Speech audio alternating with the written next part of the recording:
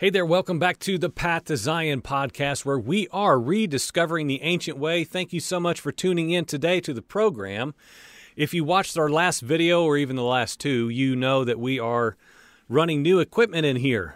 We have been doing some work on the studio from new equipment that we were given, and we have spent a little bit more time since the last episode tweaking the camera just a little bit more. I still think there's some things we can do with lighting and moving things around here and there to continue to improve things. But I had a chance today to somewhat finish up a study I've been doing over the last 3 or 4 days, and I guess maybe more now, and get down in the studio here and seize an opportunity to record what I believe is probably going to be a 2-part series. And I would just want to get right to it. And what I titled this, as you've already seen now just by looking at the heading of the video, is Some Things Never Change, a biblical comparison of 2 dead sons. Now, as I've told you before, that I enjoy coming up with titles that are maybe a little bit different or intriguing or might make you wonder, what in the world is this guy talking about? So some things never change. We've all heard that phrase in our life, and usually it's used quite negatively, but this is not the case. This is some things never change in a good way, and we're going to take 2 biblical accounts and compare them side by side of 2 dead young men. Don't worry, I don't have some fascination with death and that sort of thing. And this will make sense as we go along. And I will say from the very beginning, there of course is a point within this series, within this study that I have done for myself and for my household. There is a point within it that I hope the Father will help me to make clear. But I would say the most compelling part about what I desire to share over the next few moments is this: the incredibleness of the Word of God. How this book that we call the Bible is so fascinating. And I want to make it very clear from the very beginning to caution all of us about whatever increment of this problem we still have left in our lives, wherever we are in our spiritual journey. We have taken this Word of God, whether on purpose or just by doing what we've been handed, and we have done this. We have cut it in half. We have divided it into compartments, and we have been handed a doctrine that says one is old and one is new. And the old is history, and it's good, and it's kind of cool, and we need to know it. But this new, this is what you live according to. And friends, my endeavor, my hope in this is to yet again, and in yet another way, take what I believe is a more full approach to this Word of God, and how time and time again I find the word I'm using a lot for the last several years, the perpetuity of Yahweh's dealings with mankind. And so that's my purpose in this, but more specifically, I just love talking about the Word of God. It jumps off of the pages to me. And so I want to talk about that for a little bit through these 2 accounts of these dead young men, these dead sons. And the first account we're going to talk about is in 2 Kings chapter 4. And Elisha, the prophet, is on the scene. We don't have time to get into how Elisha came into the role and function that he did. But instead, we're going to pick up of him dealing with this situation that's very unique. Now, I will have to read a little bit in our 2 accounts. And the first one, the Older Testament account, is going to be 2 Kings chapter 4. And the Newer Testament account is going to be Yeshua in Luke chapter 7. And so we're going to take these 2 instances, these 2 records that have been given to us, preserved throughout all of time for our good and for our learning, for our adding knowledge and wisdom and understanding of Father's works, adding these things to our life, and we're going to just set them on the table side by side next to one another and see what the Father would teach us. So that is my desire in this. And 2 Kings chapter 4 is where we will start, and I'm going to, like I said, I'll have to read some of the text just to set the table of what we're going to talk about. And I enjoy reading this, and I hope you're okay with it, because we're going to read probably 30 verses, maybe 31. And so let's just go ahead and read the text to get started, and then we'll go from there and see where we land. Now, this is chapter 4, verse 8.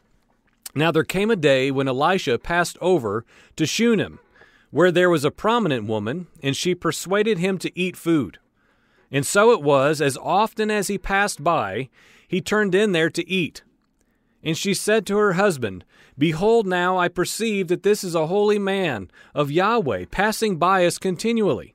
Please let us make a little walled-up chamber, upper chamber, and let us set a bed for him there, and a table, and a chair, and a lampstand, and it shall be when he comes to us that he can turn in there. One day he came there and turned into the upper chamber, and he rested. Then he said to his servant, and I want to say his name rightly because I believe these things matter.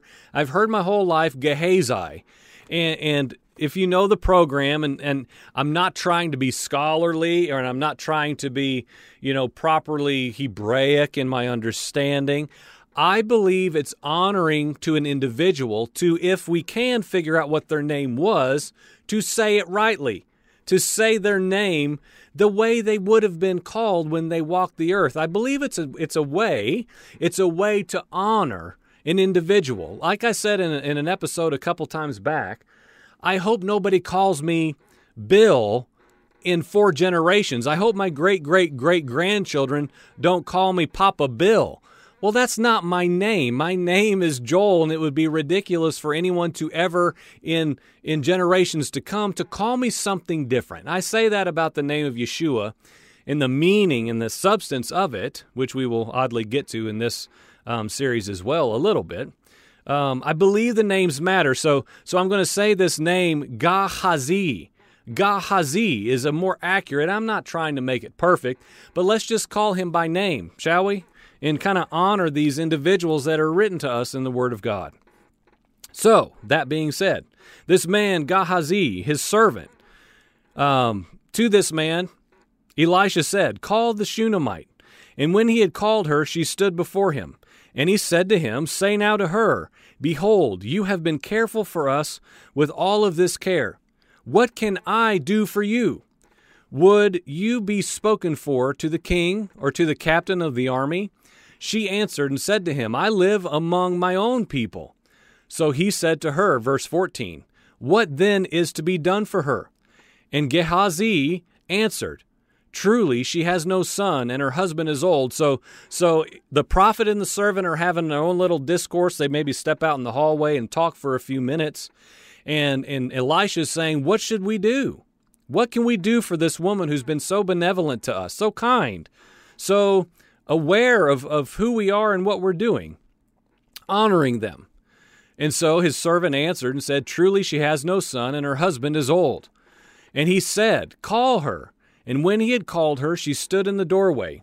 Then he said, At this season next year you shall embrace a son.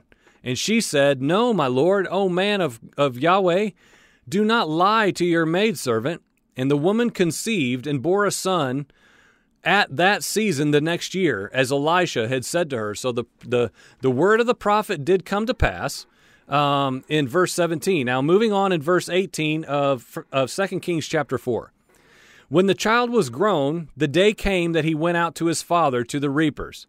And he said to his father, My head, my head. And he said to his servant, Carry him, the boy, the son, to his mother. When he had taken him and brought him to his mother, he sat on her lap until noon, and then he died. And she went up and laid him on the bed of the man of Yahweh, and shut the door behind him and went out.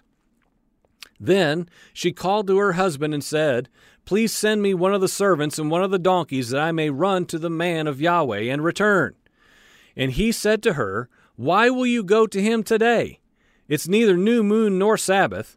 And she said, It will be well. Now it's worth noting, we're gonna extrapolate all this, of course, in mere moments, but she's saying all is shalom. All is fine here. All is peaceful and at rest. It's well here. To use the verbiage clearly, and this will matter in a few moments, it will be, okay? It will be well. Then she saddled a donkey, and she said to her servant, "Drive and go forward. Do not slow down the pace for me until I tell you." So she went and came to the man of Yahweh to Mount Carmel. And it came about when the man of Yahweh saw her at a distance that he said to Gehazi, his servant, "Behold, yonder is the Shunammite. Please run now to meet her and say to her, 'Is it well with you?'" Okay, here we are again. Are you in shalom? Is everything okay? Are you at peace? Is it well with your husband? Is it well with the child? And she answered, "It is well." Okay, it will be well, and now it is well. These things all matter, I believe. Moving on in verse 27. When she came to the man of Yahweh to the hill, she caught hold of his feet, and Gehazi came near to push her away. But the prophet of God said, "Leave her alone, for her soul is troubled within her. And Yahweh has hidden it from me, and he has not told me." So she said, "Did I ask for a son from my Lord? Did I not say, 'Do not deceive me'?" Then he said, Elisha, to Gehazi, "Gird up your loins and take my staff in your hand and go your way. If you meet any man, don't salute him. And if anyone salutes you, do not answer him. And lay my staff on the child's face," the lad's face, to be clear. And the mother of the lad said, "As Yahweh lives and as you yourself live, I will not leave you." And he arose and he followed her. Then Gehazi passed on before them, and he laid the staff on the lad's face, but there was neither sound nor response. So he returned to meet him, and he told him, "The lad has not awakened." When Elisha came into the house, behold, the lad was dead and laid on his bed. Verse 33. So he entered and shut the door behind them both, and he prayed to Yahweh. And he went up, and he lay on the child, and he put his mouth on his mouth, and his eyes on his eyes, and his hands on his hands, and he stretched himself out on him, and the flesh of the child became warm. Then he returned and walked in the house once back and forth, and went up and stretched himself on him, and the lad sneezed 7 times, and opened his eyes. And he called Gehazi and said, "Call the Shunammite." So he called her, and when she came into him, he said, "Take up your son." Then she went in and fell at his feet and bowed herself to the ground, and she took up her son and went out. Okay, so let's talk about this and unpack some things for the next few moments, okay? There's a lot in here. I shared this with a brother. Now that I mentioned it, it's probably been 2 weeks ago when I first looked at this the first time. And I'm just like, man, you got to look at these two accounts, these two texts with Elisha, the prophet, and the child who had died, the young man at the very least. There's some speculation about age, but the son who had died, and then fast forward to Yeshua, and he is in a very eerily similar circumstance years later. And that's what I really want to draw out for a little bit. But before we do that, we have to talk about the 2 Kings 4 passage and some of the intricacies within it, because I think it is very meaningful. And if nothing else, it is one of the most awesome privileges and things we have to do, which is to open up this eternal Word of God and give ourselves to the living and activeness of it, right? So, interestingly, twice, the Shunammite woman speaks of shalom after the death of her son. The first time we made a quick little note as we read through it. She said it will be well, and then when she is actually face to face with Elisha, it is well. There is shalom, is what she's saying. And her actions would show that, because she doesn't show that she's freaking out or thinking natural. And we'll touch on that here in a minute as well. So to her husband in verse 23 of chapter 4, all will be well. And then to Gehazi, he's asking, is it well?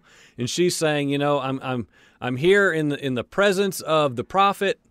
Everything's fine. It's going to be okay. Now I want to pose this. Now, this was not true.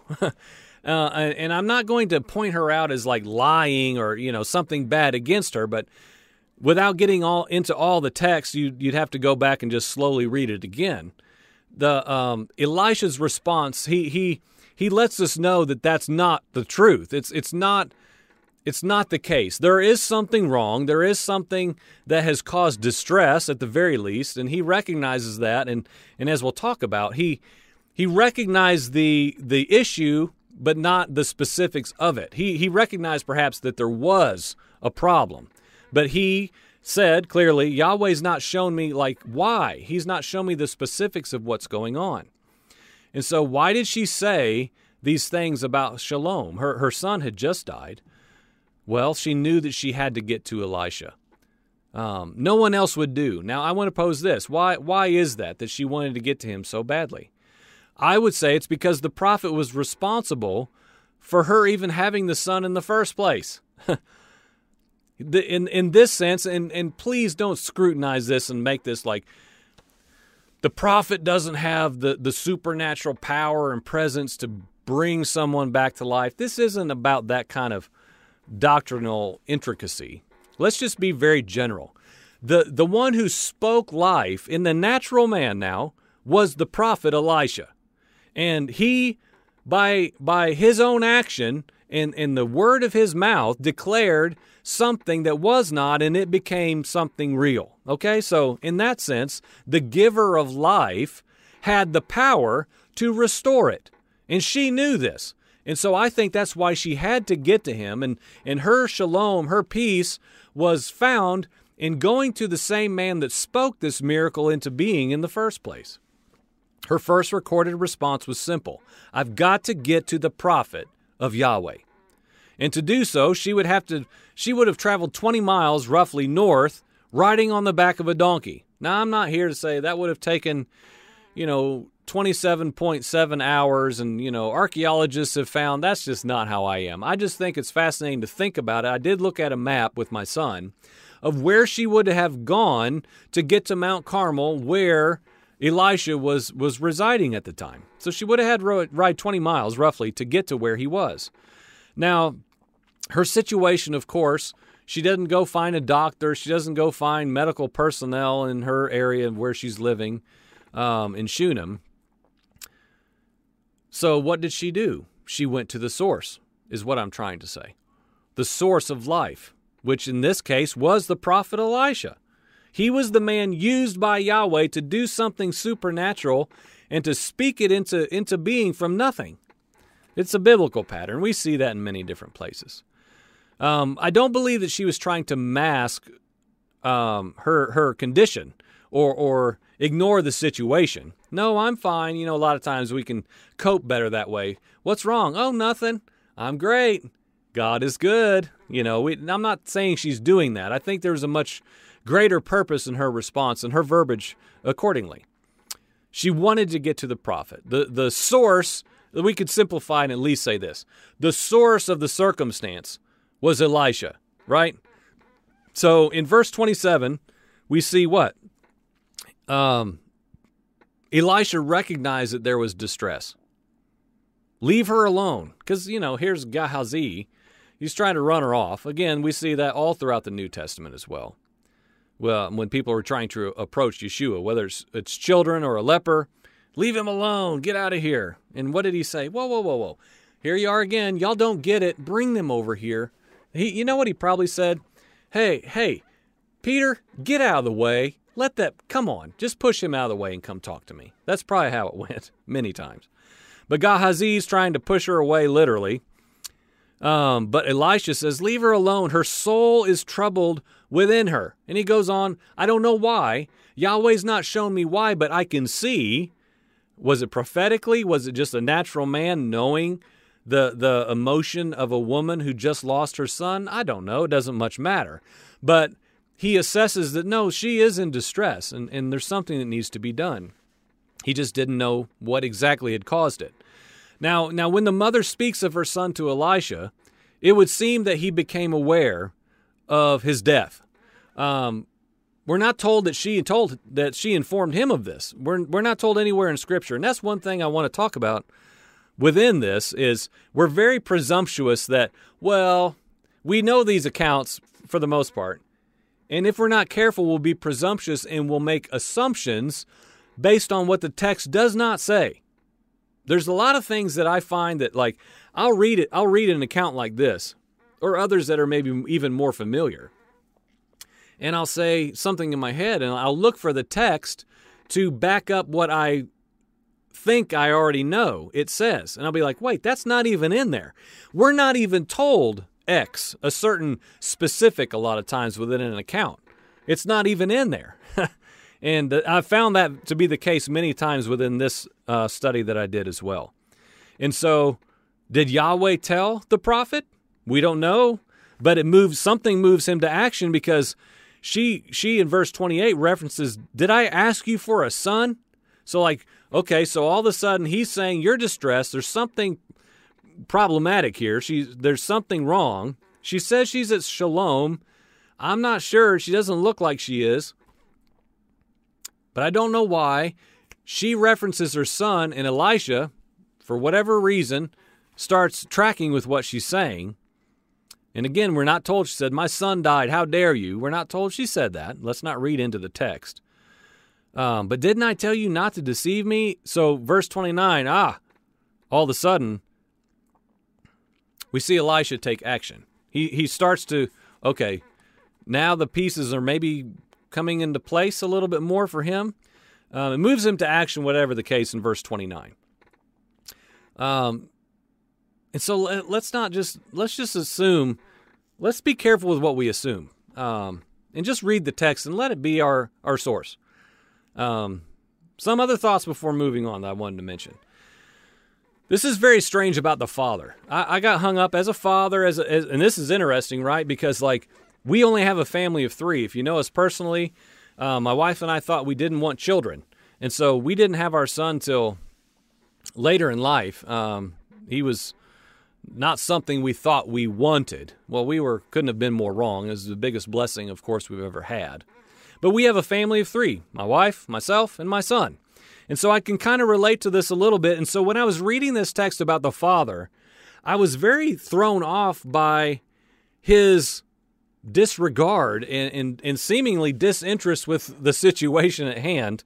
And then I got to thinking about, well, okay, so let's talk about that for a minute.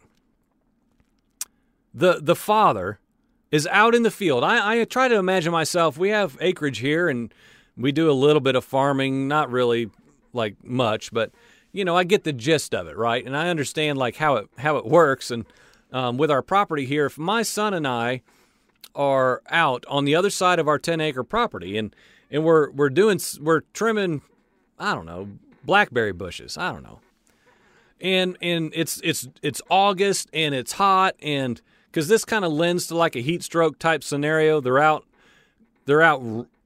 presumably reaping the harvest, and we know it's where it is in the earth, it's hot.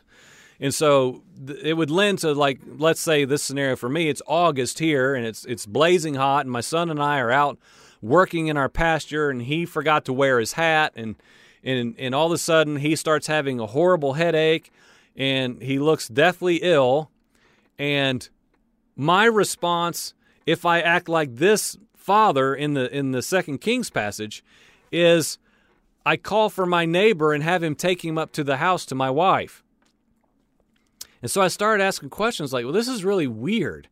This is really strange that a father would be experiencing this with his son. Even in that cultural understanding, the little bit I know about it, it would have been very abnormal for him to just call for someone else, just take the boy up there, if it was something of such grave concern. Or maybe, I guess, to be fair to him, maybe it didn't seem concerning. Maybe it didn't. He just thought he had a headache, and maybe he was dehydrated. I don't know. I don't want to place something on this guy that is not true. But that alone would maybe make room for me wondering about this father. But then I thought about the presentation of this couple with Elisha. And because we're told about this woman, this prominent woman. She's a great woman. She's a revered woman, and her husband. You know what I'm saying? Like, there's this revered woman who recognizes the prophet of Yahweh and wants to do things for him and help him and give him food and give him a place to rest, and recognizes his coming and going. And she is a prominent woman in the land. Oh, and by the way, she has a husband. You understand what I'm saying? He's kind of like in the shadows at best. Where is he? Where is he in the seeing and recognizing the traveling of the prophet? Where is he when the son is deathly ill out in the field? I had many questions towards that, and so why do I bring that up? Number one, I like examining the Word of God, kind of nerdy like that. But I just wonder if the son was just not quite spiritually covered as he should have been. And this father taking his rightful place in the role of his home. It's just a question. It's just something I like to talk about and think about and just wonder. What do you think? I don't know. And let me say this, and then we're going to end this, make it part 1, and then we'll get to the Luke 7 passage. I want to mention this too. Many believers, here it is, it's 2022. We're so far removed from Older Testament understanding, and that's just kind of a world that maybe we've seen in a movie or in some cartoon flip book when we were in Sunday school in 1979. I mean, you know what I'm saying? We're so far removed. I always reference it as the felt board understanding from Sunday school. Well, here's Prophet Elisha, and he's, riding along, and here's the dead boy, and like that's kind of a lot of times where our Older Testament understanding has stopped. It's stunted. And so here we are now, and many people, many awesome godly people would say, or maybe not say, but say without saying, if you know what I mean, that we're not really in the signs and wonders place. I mean, you may watch this and say, what? Signs and wonders, that's the New Testament reality. Well, it takes some explaining. Maybe I shouldn't even bring it up, but here's my whole point of why I do. I think a lot of people, and I've seen this in the Torah community as well, that I've come into the last, I don't know how long now, 2.5, 3 years. I lose track of time. And I think, well, why am I saying that? We look at this action, the literal activity that this prophet did, and I would propose to you, if we looked at this through a modern day lens, and you had a son that died in your pasture, and this is a very similar scenario, and he's back at your house, he's dead now, dead.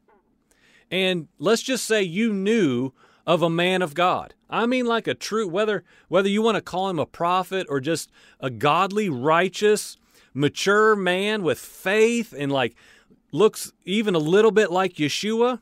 I'm just saying, we're so exalted now. I'm saying, would we consider that? Would we consider calling the man of Yahweh Elohim and saying, come and do anything that my son might live? Now, again, to be clear, she does not ask the prophet to raise her son from the dead. She doesn't. She doesn't ask him that. She simply says, I would say, paraphrased, you created this circumstance by the word of your mouth, and now he's gone. You need to say something to this matter. You have to do something, but if this is going to make any sense, it's going to come from you because you were the source. You were the origin of this boy, this offspring of my very being. The only reason he's here is because you spoke it to be so. So let's just take it for what it is and say in our present moment circumstance, however it comes about, are we willing ourselves or to allow room for any other individual to do anything like this man Elisha did? This man, a living flesh and bone man that if you flicked his arm, he'd say, ow, thousands of years ago, more righteous than I will probably ever be. Yeah, all these things, yes. But a man moved by the unction and oracle of Yahweh Elohim, walking in signs and wonders, and doing some things that we would deem crazy. That's just ridiculous. Do we need to read it again? Laying on the child, putting your mouth on the child's mouth, putting your eyes to his eyes and his hands to... Do you understand this scenario? Are you visual like me? We would say, foolishness. The boy's dead, you know. I think it would do us well in our new enlightened understanding, wherever we are in our doctrines and beliefs, to say, you know what? Maybe we could use a little bit of that. Maybe we could use a little bit of that faith and things that seem kind of crazy right now. Now, we have to be careful. There's plenty of crazy. There's plenty of wildness. There's plenty of just over-the-top, ridiculous signs and wonders, everything. It pops up on my phone every time I look at it in a public forum. There is ridiculousness at every turn. But that does not negate the real. It doesn't negate the real. It's no excuse to cast it all out because it's being abused. Are we willing to be foolish? Now, I'm not saying go duplicate this pattern and all these things. People want to make something it's not. In the specifics, are you saying we need to go lay on dead children and put their mouth? No, I'm not saying that. And it's ridiculous that I have to say that so no one says that's what I'm saying. Is this a ludicrous proposal? To have faith like this prophet Elisha? I would say I need that in my life. I need a good dose of that in my life.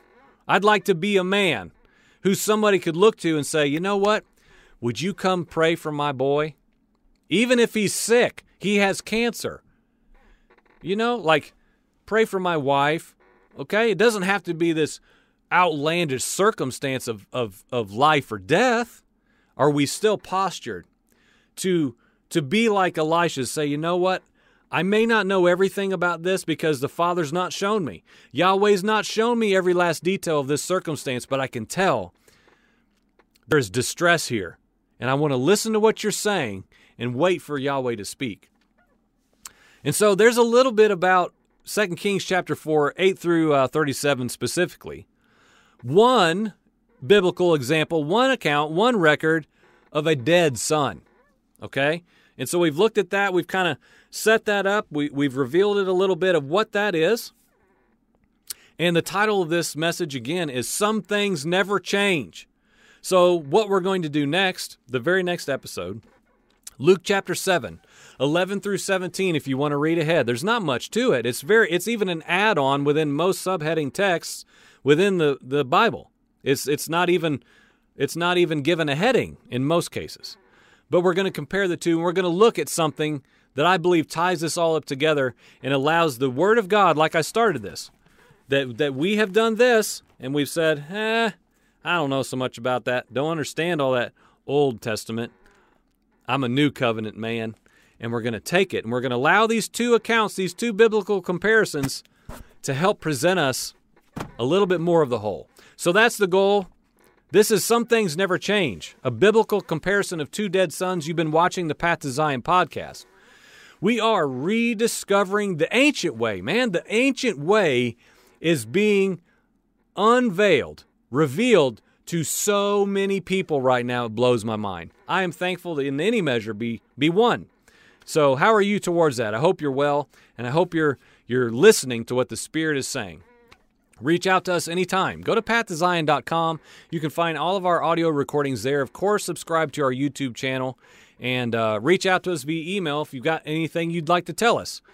Ask us about, challenge us towards, help us add understanding to something that we lack it in. That's fine. Path to Zion podcast at gmail.com. Thank you for watching. Amen.